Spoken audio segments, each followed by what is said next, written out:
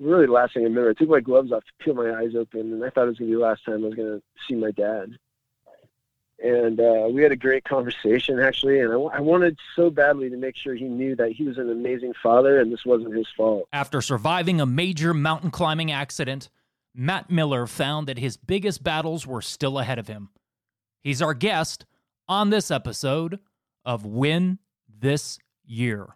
Drugs and alcohol, bullying, unhealthy relationships, depression, internet safety, substance use, body image, self-injury, suicide, anxiety, social media, kids, preteens, parenting, middle school, high school, adolescence, teens, coping skills, self-care, relationships, strategies, life skills, prevention, solutions, help, hope, leadership, insight, information, inspiration. You're listening to Win This Year, the official podcast of Not My Kid, a prevention nonprofit focused on inspiring positive life choices by helping kids, parents, families, and those who work with youth. Informative, interesting, inspiring. Win This Year. Welcome to Win This Year. I'm Shane Watson, Public Information Officer and Prevention Specialist for Not My Kid. Our guest today is Matt Miller. Matt Miller is an athlete, a distance runner, an individual in long-term recovery, and a person with an incredible story of survival and overcoming the odds. He joins us now on Win This Year. Matt, welcome to the show.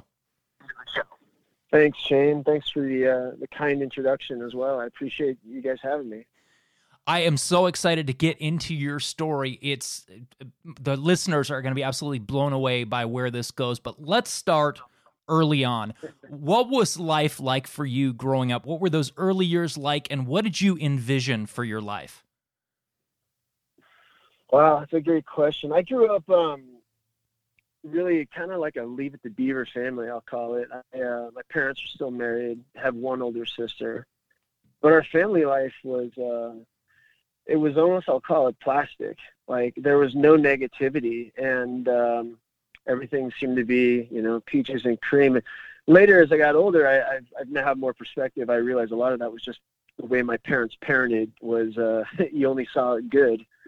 But the point I share that, I guess, is, like the worst thing we had is we lost a cat one time. I think it got ran over by a car. And so I did not, I'll just call myself innocent. I didn't know that there was a such thing as pain and sadness, and I had never really experienced those things because growing up, I was not only at the family life, and I'm sorry if I'm jumping around a little bit, but I was really blessed with, I was a great athlete. I got good grades. Just things seemed to come to me really easily, and because of that, I never really had any trials and difficulties.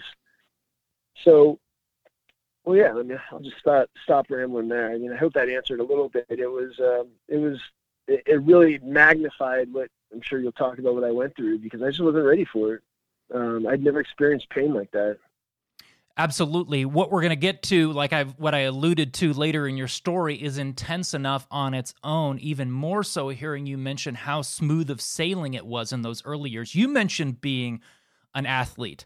Moving into your high school years, I know sports became a part of your life. Where did you go to high school and what sports did you play? So I grew up in the Arcadia neighborhood, and I was that kid that we had the house everyone came over and played at. We had a big front yard, and we'd have these massive wiffle ball games on. It was, if I was anywhere, I had a ball, and so much so that I ended up going to Brophy Prep in Phoenix. Was fortunate enough to get in there. And when I got there, my nickname, ironically, from all my friends was Sports Miller. I don't know if I was a big fan of it, but it just came out of this idea that I'd always play sports and things just seemed to come easy. I think it got magnified and I got blown into a better athlete than I really was. But I played that freshman year. I was our running back on the football team, and we had an undefeated season. We had a great team. I was our shortstop and I was our point guard. And I excelled at all of those. And so sports was really a huge part of my identity. I think the biggest thing I look back at that it did is it occupied, we have this time, like when we get done with our day, and it occupied my brain, if you will. It was like my respite, my escape. even at a young age, to deal with the pressures of school. And, you step between the lines, everything kind of stops and disappears. And so that was really me growing up. Just things seemed to come pretty easily. Did you continue athletics into college, and where did you go to college? Yeah, so I ended up focusing on baseball. It's kind of interesting, a car accident my sophomore year that negated me from playing football that year, and basketball became tough. I'll talk about that real quick, I guess, because it is pretty amazing. We were going fishing in North Scottsdale, roll a car, and my hand gets pinched between the roof and the cement, and I get degloved. I bring my right hand in, and all the skin's off, and my tendons are all torn. It looks like a movie, and I laid on the concrete there for 45 minutes before we got help, and the EMT got there, and he looks at me, and I remember asking him, am I going to be able to go to Mission Beach in a couple of weeks? Because we went there each summer, and he looked at me and he goes, "Matt, you're never going to use your hand again." And I'll never forget him saying that. It was like crystal clear, but for some reason I knew he was wrong. And I ended up doing all these surgeries, had pins through my hand, and could never make a full fist again, but I ended up being functionable, and I decided I'd play baseball and focus on that. And I did, and I ended up getting a scholarship to go to Santa Clara University, and I played 4 years there, where I was a leadoff hitter, and I kind of played utility, played all over, shortstop, outfield, and designated hitter even. So even in those high school years, there's more to your story than I realized. Even in those high school years, you overcame an obstacle that someone told you you're not going to be able to do this anymore. And early on, you already overcame that. A little bit of foreshadowing of some of what you were going to deal with later on. What did you go into, like after college? What career did you end up going into once you got out of college? Yeah, sure. But to touch on your point, you're right. Like God's been after my hands for a long time. I don't know why. But anyways, it's actually a really spiritual undertone to that whole thing, and we can talk about that. But for sure, I was really fortunate. I was a finance major, and my father had started a wealth management firm here in Phoenix that turned into one of the bigger advisory firms here. And so it was a great way for me to learn the industry and get my feet wet. So when I graduated, I came back to Phoenix, joined his firm, and started doing my CFP, Certified Financial Planning degree. And I was just trying to grow, and you know how it is when you first get into the real world. You're trying to figure out what you like.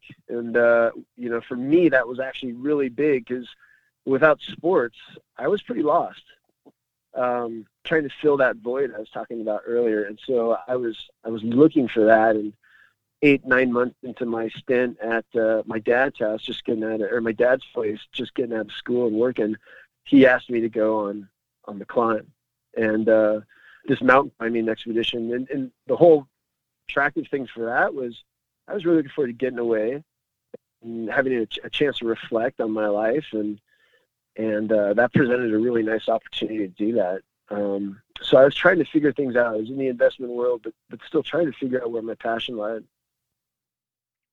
So you mentioned the climb.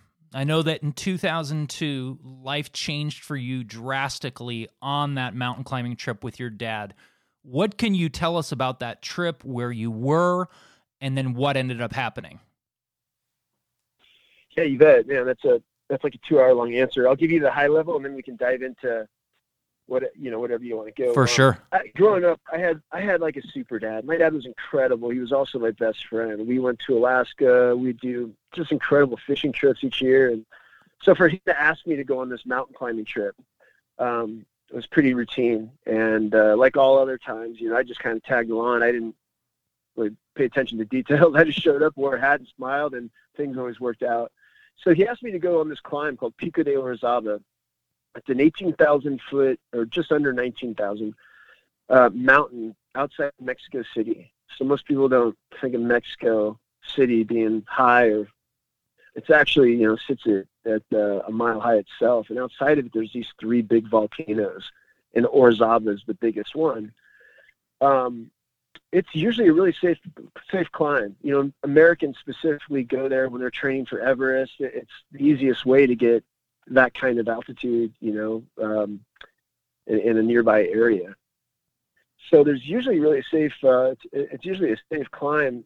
There was 6 of us that went, my dad and I, and then 4 others. And we started, again, I'll just give you the 30,000 Quebec. We started the climb at 14,000 feet, and at 16,000, a glacier begins from 16 to 18. And it's basically like a 20-degree angle. You're walking straight up. It's not, we have ice axes and spikes on our shoes, crampons, but it's not real technical. You know, we're not hanging from rocks and stuff like that. And my dad was suffering altitude sickness, so the rest of our group was in front of us, and I stayed back with him. And he was walking right in front of me, and I'd be walking right behind him. And to give you some perspective of like the angle, he might have been 3-4 feet in front of me, but my head was at the same level of his butt, if that makes sense. So it shows you how steep it is. Yeah, and why it was so dangerous there, Shane, was usually they get monsoons and they get a good snow layer on top of the glacier. So if you're to fall, you know, you wouldn't go anywhere, you just stick. And the year we were there, they had no rains. It was like an ice skating ring. Incredibly dangerous. And matter of fact, I remember the night before, Senior Reyes was the Mexican rescue guide that we were following, and he was well known in the town, and you'll hear more about him. But we were walking up to base camp, which was at 14,000 feet, and I was behind everyone, and he puts his arm around me. I'll never forget this. And he goes, Matt, he points up at the mountain, and he goes, if the mountain talks to you, I want you to listen. And he walked off. And what a weird thing for him to say, right? But he was so right, because we didn't listen.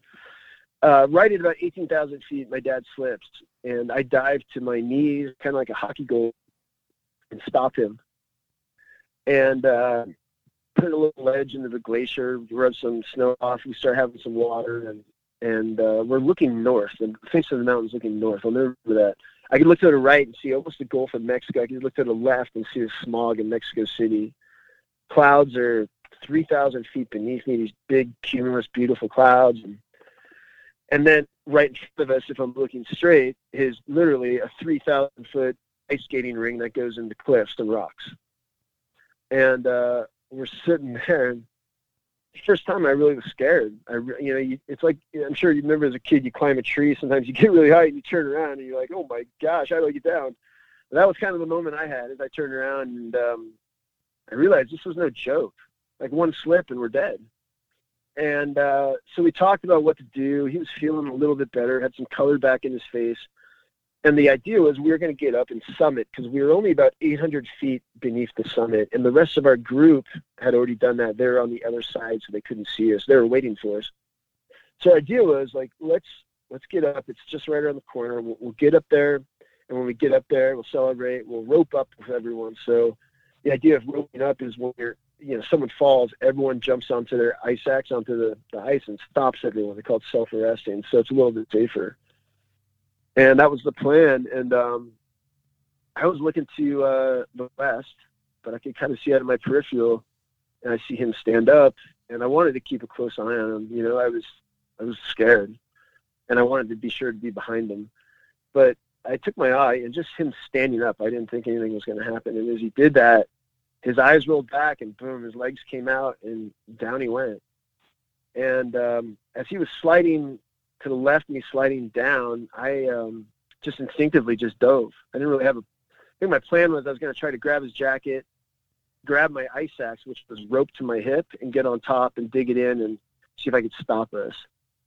But it was also, I remember real clear, I just was not going to watch my best friend go off this cliff. I couldn't even, but it was instinctive. A lot of people think it was heroic or this. It wasn't. You know what it was? It was that I was so blessed to have a father that taught me and raised me the way they did that I automatically dove. And that's what happened. And I remember the first 20 yards, maybe we were going, 50 miles an hour down this glacier, and it had rocks and intermittent stuff like that you would bounce off of. And as I'm trying to grab his jacket, everything goes black. And what happened was my ice axe hit a rock, came up, hit me right in the head, and completely knocked me out. And so we fell. This is hard to believe. We fell over a mile distance-wise, but elevation-wise, it was a little over 3,000 feet. And somehow, though, we got tangled or something, and we stopped just short of the cliffs. We later found out that 13 others in the next couple of weeks fell, and they all perished. So what an amazing thing. I don't know how we stopped it. The next thing I remember is trying to open my eyes, and I feel this immense kind of pain, and everything's black, though. And I can hear someone crying to my right. Sounds like he's like 15, 20 feet away. And I remember saying, Dad, what happened? Is that you? And I've never heard my dad use the F word. And I could just hear in his voice, and he looked at me. He said, "Man, don't effing move." And my nose was off. My head was about the size of a basketball from all the head trauma. And my right forehead, I mean, it was literally, you could see the bone where the ice axe went in on my head. And so all the swelling in the head made me go blind. And I couldn't see anything. My eyes were swollen shut. And that was the start of one of the worst nights, not the one of, probably the toughest night of my life. But I'll also say, little did I know that night would be one of the easier nights over the next 10 years mentally. That sounds weird, but it was such a life-altering thing. To make a long story short, we end up spending the night there. They can't get a helicopter to us. Some Swiss gal finds my nose like 20 yards away and puts it back on my face. That's a miracle story. And somehow it stayed on. We always thought they were going to do an artificial nose and do something like that down the road, but they didn't. The scab fell off and my nose was actually there. So anyways, that's a story you got to fact check, right? Like, that can't be right. My dad actually flew to Switzerland and met the gal years later. So what a crazy story. We had freezing basically to death, and negative temperatures for probably 20 hours, laying next to each other. His leg, by the way, his bone sticking out of his boot. Everything that could go right, though, went right for him. His boot filled up with blood and froze, kept all the infection out. And my issue, why everyone was so worried about me, was my brain damage. My head, I obviously had really bad head trauma, so they're terrified to try to pick me up or get me off the mountain anyway, but by helicopter. And a Mexican group did come up and was tending to us and, taking care of us throughout the day, because the fall happened at like 10 in the morning. We started to climb really early. So they got there in the afternoon and took care of us and gave us warm clothes. But as it started to get dark, I could hear a helicopter coming. And the helicopter comes when it's darker, the air gets colder and denser, so they can get higher. But I could hear this helicopter, and I could tell it was getting dark too through my eyelids. I could, see things getting dark, and this helicopter would come, and it really loud, and then it would go away. I remember that, and then I'd pray again, and it would come back, and then it would go away.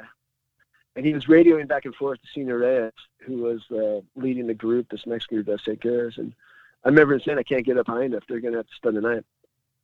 And just like that, I got a pat on the chest, and God bless. Like, you might want to say goodbye to your dad. This is going to be a tough night. Couldn't believe those words. And so I took my gloves off. Really, the last thing I remember, I took my gloves off to peel my eyes open, and I thought it was going to be the last time I was going to see my dad.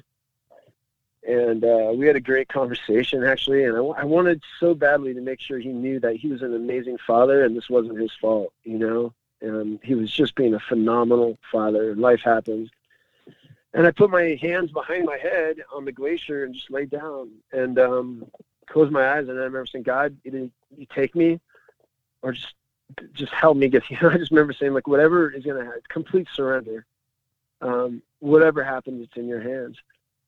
And I hallucinate throughout the night. I remember it was a really tough night. I don't want to make it sound too heroic, because I was kind of in and out of conscious, but the pain was insurmountable. It was really tough, and at that point, I was willing just to get rid of it and pass.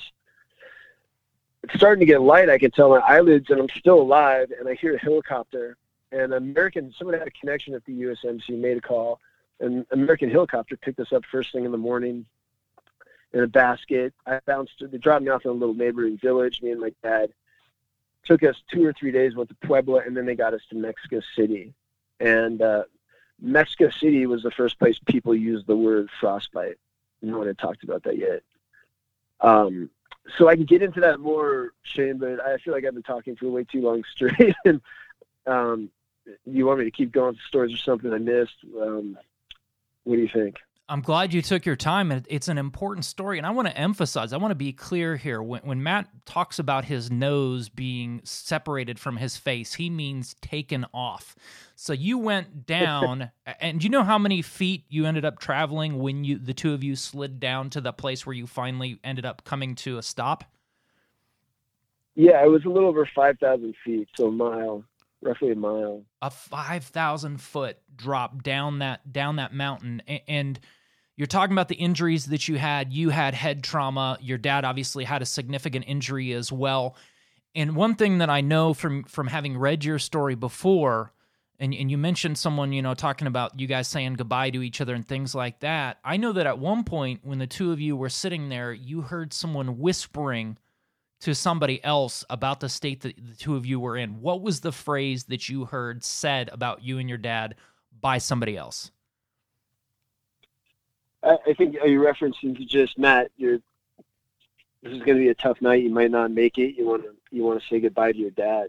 Yeah, just the two of you weren't going to make it through the night. And that's what I want to highlight, is where it was pretty much they had said, this is it. And you were willing to, you had accepted that, you had made your peace with that.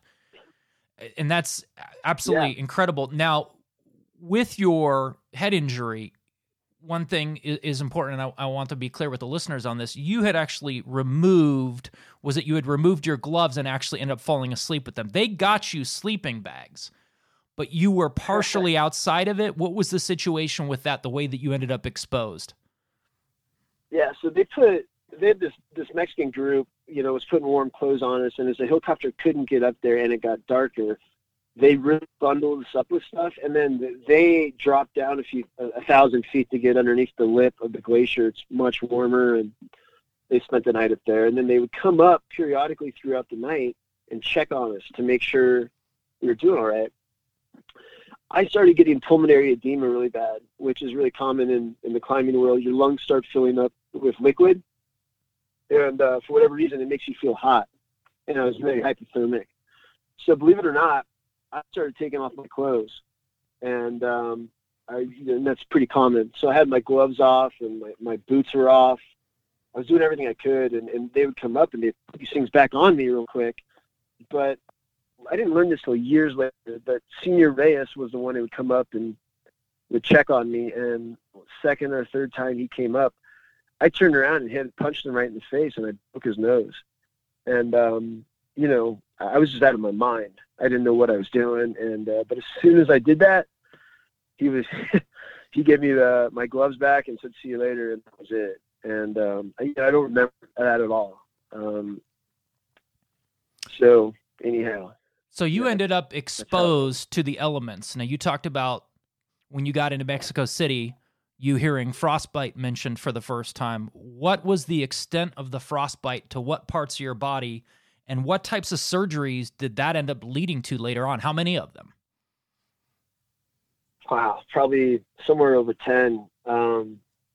Most people, when they see my hands and doctors and whatnot, people that get frostbite like I did, they don't live. And so it's really unusual to see the extent of what happened to me. And it was day 2 or 3 in Mexico City. My brain was starting to work again a little bit more, right? And I was starting to understand the magnitude of everything that was going on. And I'll never forget, they take me down and they did these baiting, like debride the wounds and whatnot. And they brought me back up to our room. My dad's sharing a room with me. And I'm looking at my hands, and as I do that, my mom and sister walk in. They just arrived. So for one, I'll never forget eye contact with my mom that first time. I mean, I just can't imagine like seeing your baby destroyed, and thinking that I had brain damage. But she's probably the strongest one out of all this. I'll never forget her looking. She didn't cry. She just looked over. She walked over, and I remember she said, "Now you're going to get through this." And like that was all I needed to hear. It was like she's like, "I'm going to go through it with you," And it was here I am, a grown man, and like having my mom there made such a difference. But I'm moving my fingers in and out, looking at them, and they're all white. So my hand looks normal, except for the fingers are all white. Some of them are looking worse than others and are actually looking like they're dying. And as I'm moving my fingers in and out, looking at it, talking about, all the skin falls off my ring finger. And I remember just seeing, skeletal bone, and you could see the tendons went over the top. And that was the first time I knew it was real. And we started talking about frostbite. So there's not a lot of options with frostbite, though. We immediately got on the phone and started calling people from all over the place. And you can imagine Scottsdale's a real hotbed for frostbite specialists. So we were talking to people everywhere, and we ended up finding a guy named Dr. Greg Anigan. And Greg did all my surgeries. He's out of Dallas. And just like a side note, this is kind of interesting, too, and important. When I left the office for the climb, a lot of guys at my dad's office were in the climbing, and one of the guys yells, "Hey, Matt, don't become the next Beck Weathers." Well, Beck is a well-known guy in the climbing world. He's a pathologist from Dallas who got stuck on Everest. They left him there to die twice. His story is incredible. He's gone on to be a pretty prolific speaker, but Beck got frostbite so bad that he did these crazy surgeries where they took muscle out of his back and put it on his hand to save some bone, and they did some things to save his thumb and give him functionality, and they gave him a new nose. He lost his nose to frostbite as well. So I get that message, "Don't become the next Beck," and I laugh. Well, when we're back in Phoenix, we don't know what to do. Christmas rolls around. I start punting my packages because I can't open them. So frustrated. And the phone rings, and guess who it is? It's Beck Weathers. And so we end up going to Dallas and meet his surgeon, which was Greg Anigan. I ended up doing all my surgeries there, and I hinted to it before, but the essence of what they did was I basically have metacarpal fingers. So they cut my fingers off right at the fist, that knuckle, the main knuckle. And they muscle out of my back, my lentissimus, and I think they call it a pre-flap in the medical world. And they flapped it over, and the idea was they did save some finger, but the idea was frostbite is it's similar to a burn, but you lose oxygen, you lose circulation, so things just start dying. Muscle provides oxygen to bone, so the idea was by putting muscle over there, they could supply more oxygen to the bone and maybe save a little bit more finger, and every centimeter counted, right? And so that was the main surgery. It was 13 hours on my left, 12 on my right. I was in ICU for a couple weeks. And then the last surgery, I went back for a lot of different things. The last surgery would have been my toes.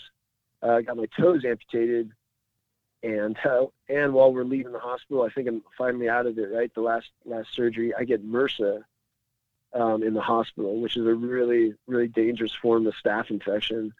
And that almost killed me. So I ended up being on the PICC line, which is a permanent PICC line for the next year. And so that was a hindrance. I just couldn't escape this thing. I wanted to move on with my life, and I couldn't. So that's a story about all the surgeries, Shane. They're all in Dallas, and yeah, I can explain you've seen my hands, but for those who haven't, I look like I got little mitts, and thank God they saved my thumbs. Without my thumbs, I'd be living a totally different life. I'd have to really have someone help me. And as right now, the only thing I can't, my baseball swing's not very good. The bat goes further than the ball usually, and I can't pick my nose. And other than that, I haven't had many problems in life. You kind of just figure it out, So obviously, it changed you significantly physically, but how did it change how you viewed yourself, and in what ways? Great question. That was the hardest thing. It's not learning how to tie your shoes or do anything with your hands. Looking in the mirror and seeing a totally different person. And for me, that didn't happen for years. I looked in the mirror, and part of it was I was a 22-year-old kid. All I wanted to be was, I'd gotten robbed, and subconsciously I think I was really upset, maybe at God, just at everything. I thought I got a raw deal. And all I wanted to do was be Matt of old. So that's one thing that was going on, was I was just too young to grasp this and understand that as humans, you know, we evolve in life. You know, we're not the exact same person all the time. And I didn't get that. I didn't want that. I wanted to be who I was before. On top of that, when we did the first surgery, and I'm not putting blame because this is all my fault, but the surgeon comes in, I'll never forget, and tells my parents, Matt's biggest deal is it's not gonna be figuring out how to use his hands again. He's gonna wake up, he's gonna be a drug addict. And that was the second thing that really inhibited my growth, was they put me on pain meds. And for the most part, you know, all those surgeries I mentioned took off and on about 2 years. They had me on Oxycontin for those 2 years. And that comes with a whole nother story. But the problem that brought also is mentally, you know, I didn't realize I lost my fingers. It was like, you know, those things give you such a fake euphoric high and feeling and sense that everything's okay. And because of that, though, I didn't grieve. And we can get into that more about how long I was on those pain meds and how long that process took. But looking back, that was certainly part of my issue, was all my growth was superficial. You know, it looked good on the outside, but inside, I hadn't grown a minute because of these pain meds and this attitude of, I want to be Matt of old. But deep down, you're right, Shane. Like, I knew I was totally different. Everything was different from this moment on, and I just wasn't ready to accept that. 22 years old. That's an age at where most people's biggest concern is, am I going to go hang out with my friends? Am I going to go to a party this weekend? Right. And everything has changed at that point. Now, you mentioned another challenge and a huge challenge that came your way, as if you hadn't already gone through enough. Another major challenge came your way in terms of the pain medication that you were being prescribed. You mentioned not having time to grieve or to work your way through this because you were already off on that direction with those opioids.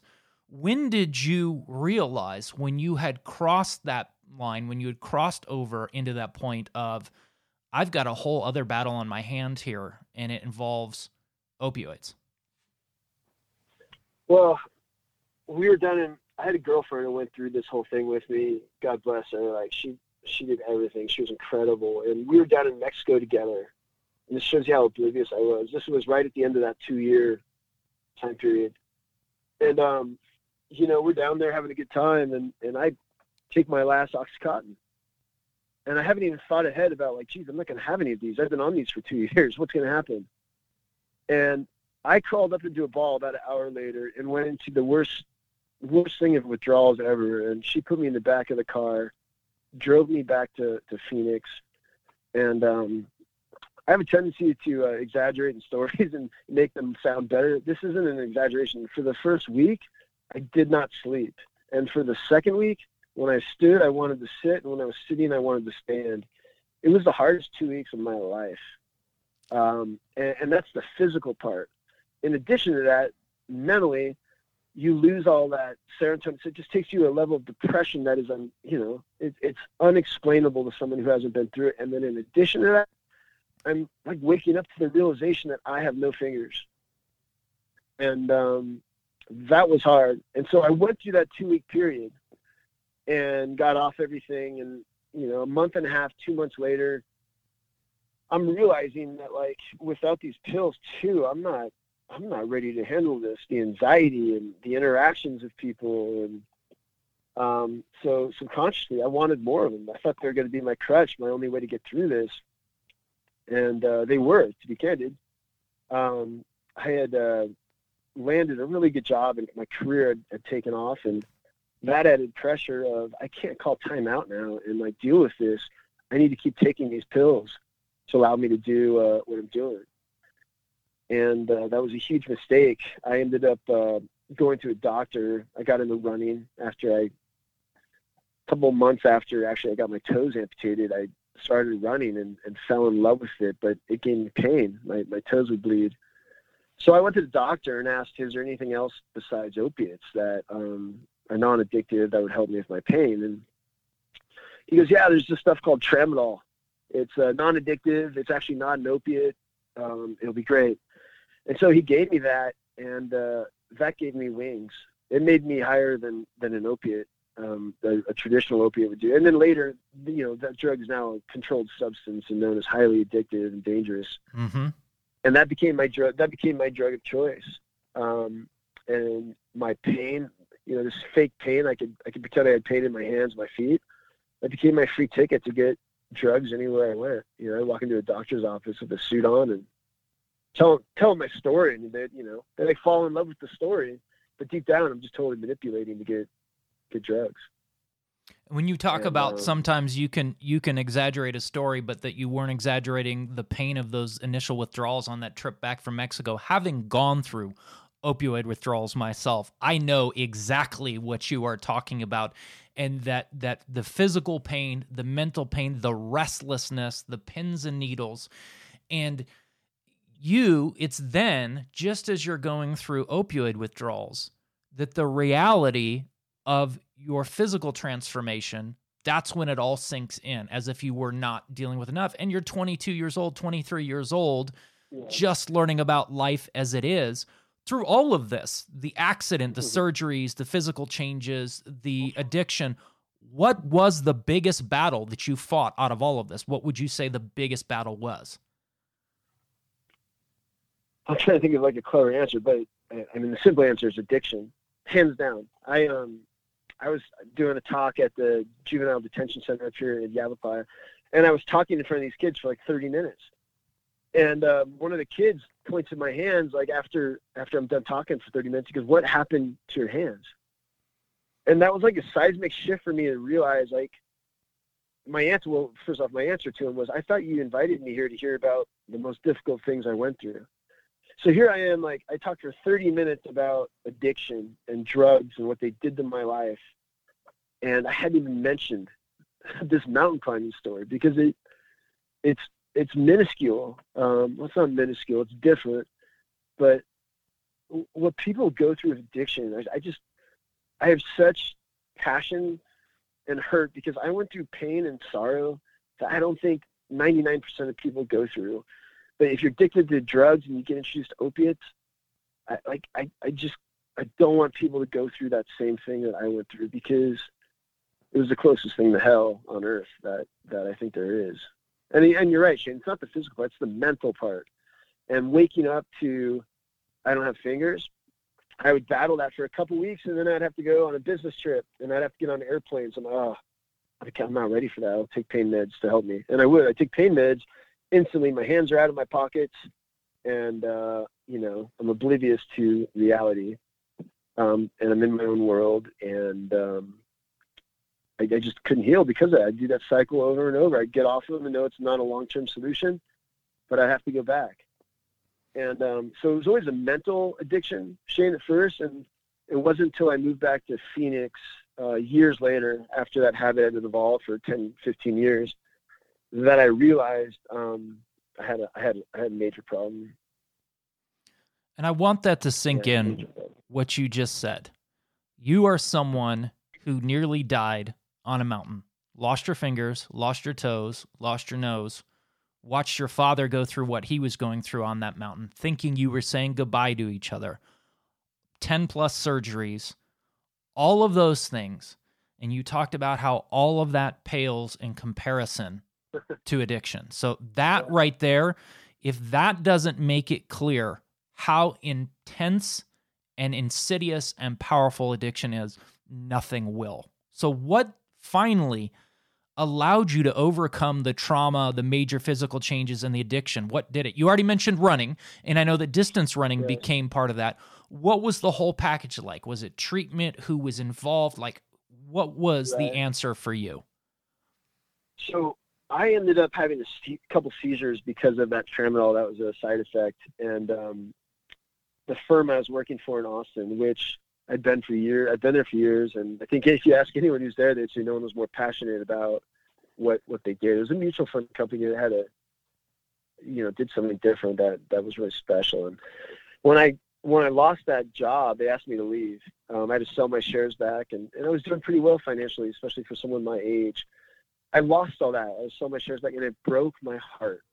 I had also hired like 5 or 6 of my good friends from Santa Clara that also fell in love with the firm, and they're actually now running. One actually has my exact job title, and they're doing extremely well there, which, it's really cool to see. But candidly, like, I look back, it breaks my heart to think like all my friends have this job that I love, that I got them, and now I'm here. So I had this hole in my heart and fear of what am I going to do? What can I do with my hands? Like, worst comes to worst and I need to rake leaves. Like, can I do that? Like, my mind just started going everywhere.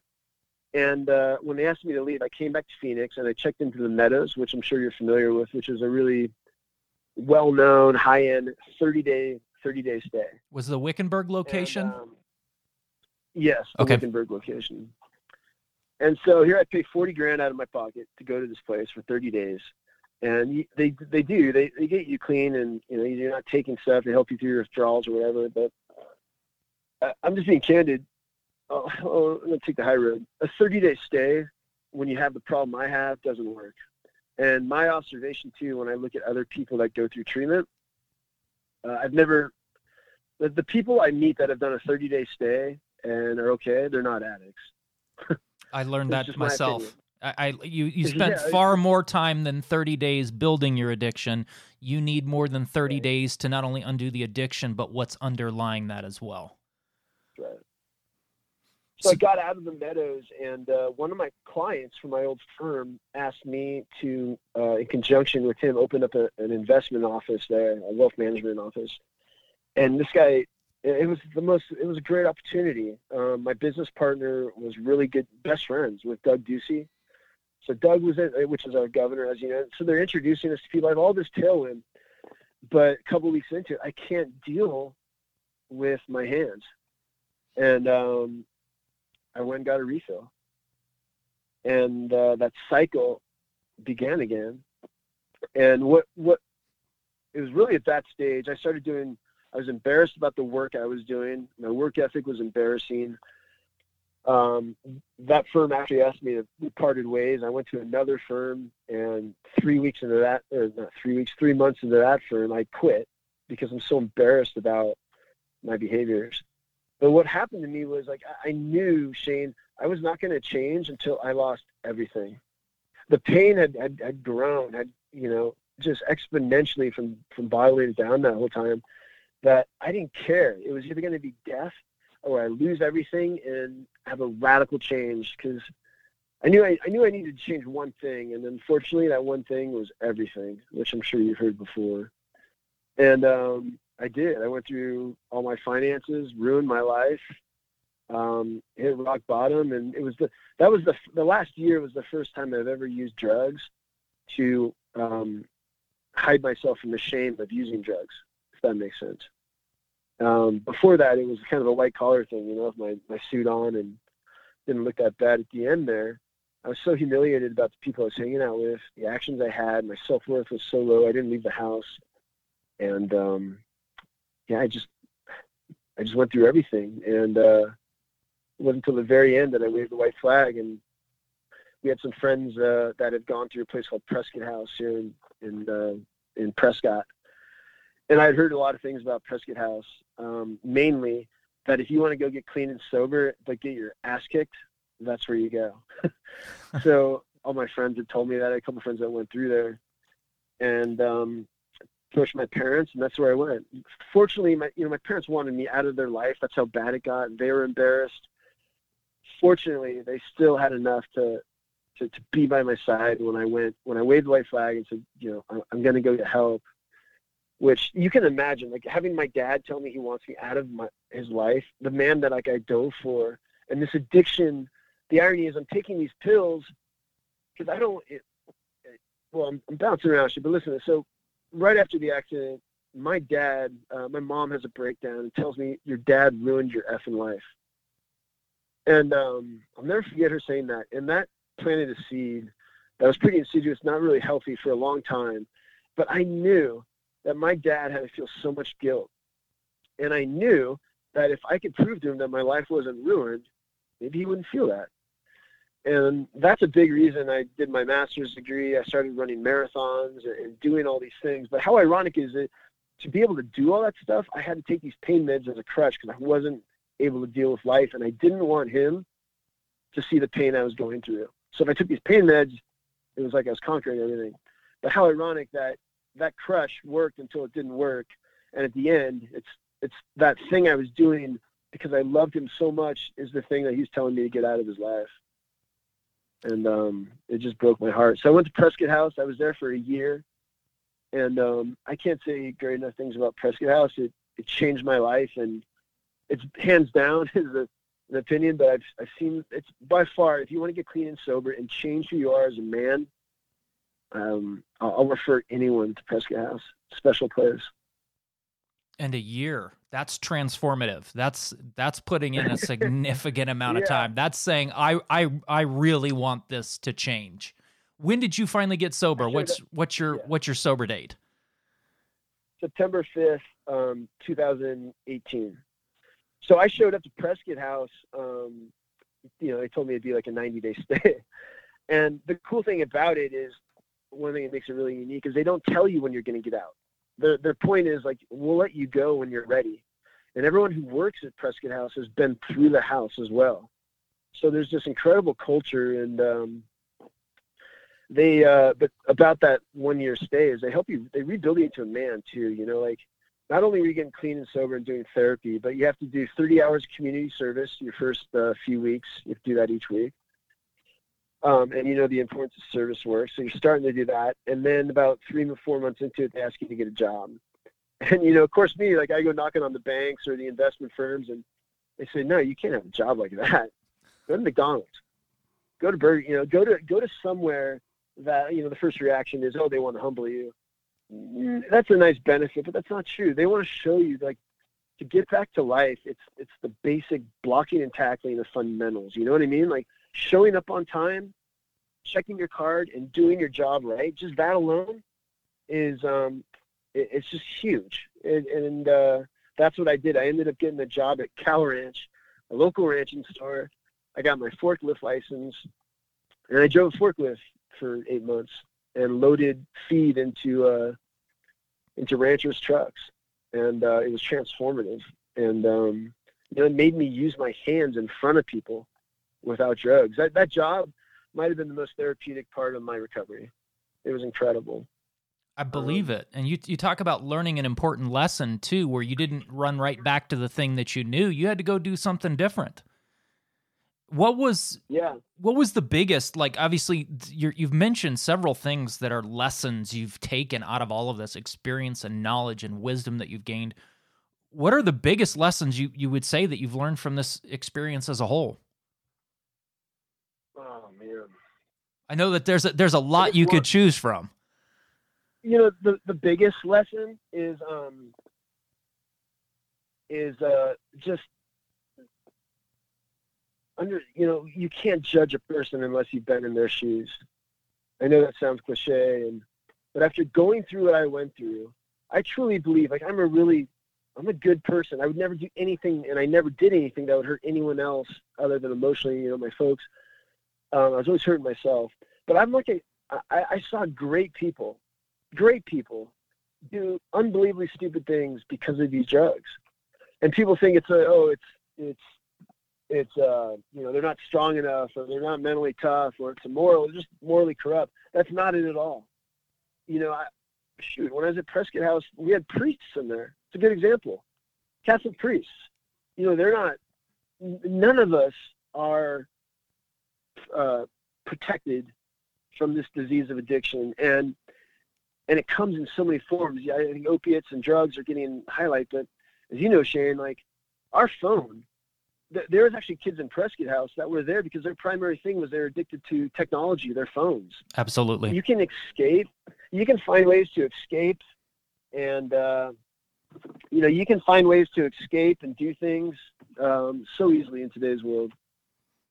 Anything that gives you a dopamine release, whether it's drugs and alcohol, whether it's sexual behavior, gambling, technology addiction, money, power, if you can get that dopamine release from it, you can get addicted to it. That's absolutely right. And that's what happened to my addiction is as I grew and got buried into that, I lost the ability to manage my internal state by myself. And so I became my own chemist. I would buy something online to give me that hit. I do all these different things, but it became really well-rounded. I took the drugs away and I went to girls. Girls became my new drug. And it just evolved. And so it gave me a perspective that addiction is not some acute thing like he's addicted to beer. You know, alcoholism, drinking alcohol doesn't cause alcoholism. Alcoholism causes you to drink alcohol. You know what I mean? And that's what I learned. Like, I have this disease that far supersedes taking pain meds. I have this disease of addiction that a lot of people have, and I just gained a lot of respect. You know, you just don't know what people have gone through in life, and it gave me a totally different perspective. And in addition to that, gratitude. You know, like, gratitude is another cliche that everyone mentions, but you don't know what you have until it's all gone, and that happened to me twice. Not only falling off the mountain and waking up, but also waking up at Prescott House and realizing I have nothing. And I remember when I first got to Prescott House, 2 years later, I remember, I drove my Range Rover to the grocery store. Here I'm at Prescott House, and I'm taking a yellow cab. So and I needed that. It broke me down and gave me just so much new perspective on just the way I viewed the world. I don't know how to explain it. I lost my innocence. What's your life like now? What are you doing with the experience and the knowledge you've gained? What are you doing presently? What's life like? That's a great question. I ask myself that sometimes. I work for an investment firm called Continuum Advisory, and similar to my role at DFA, which was the firm in Austin, I'm a consultant to financial advisors, more or less. So I fly out and I'm helping them grow their business, whether it's communication with clients, helping them to manage the money, that type of stuff. But where the overlay is, I do a lot of speaking engagements. Sometimes I'll do client events where they bring in the top clients, and rather than have some guy come in from JP Morgan to talk about annuities or something, they'll have me come in and talk about life.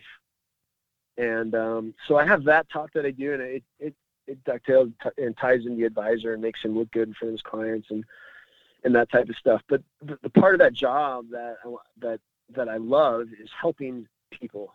It's the relationship building. So that's been my historical thing. But on the side then has been this thing called Clarity Lifestyle Company, which is really a parent company that I created just as a landing spot for people who wanted to book me for speaking engagements. Just by word of mouth, I started doing more corporate events, sales teams, maybe it's a school, recovery centers, and they'd ask me to come talk. And I have a couple different versions of that talk, depending on the audience, but it's basically my story tailored to the things I learned and what I went through getting back up. So I'm doing a lot of that, and I'm trying to build that. And someday I'm trying to figure out a way I could just get paid to help people full time. And so I'm kind of split wearing two hats right now, I guess is what I'm saying. But I do know when I'm helping people, we all have, I feel like I'm all over the place here, but we all have, this one thing that when we do it, time stops. We love doing it. We're in the moment. We have more than one thing. For me, it was baseball, but I have running. I have these other things that do that are just, I'm in flow. And then, how do you coordinate? How do you get that into your work? If you can do that into your daily routine, you're going to have an incredible life. And for me, I know that's helping people. When I'm helping people, it doesn't matter if I'm shoveling the front yard or talking to them. Like I get energy, and we need to do the things that give us energy in life. I think that's a big reason why we take drugs, is because we're all stuck. We get so caught up in making a living, we forget we can make a life. And we end up doing things that we got to medicate ourselves because we're not doing what we dreamed of doing. And that's the difference between a job and a career and a calling. Exactly. And you don't need to totally change your career or job if it's not lined with your life purpose. You can find ways to bake your one thing, if you will, into your daily life and get that fill.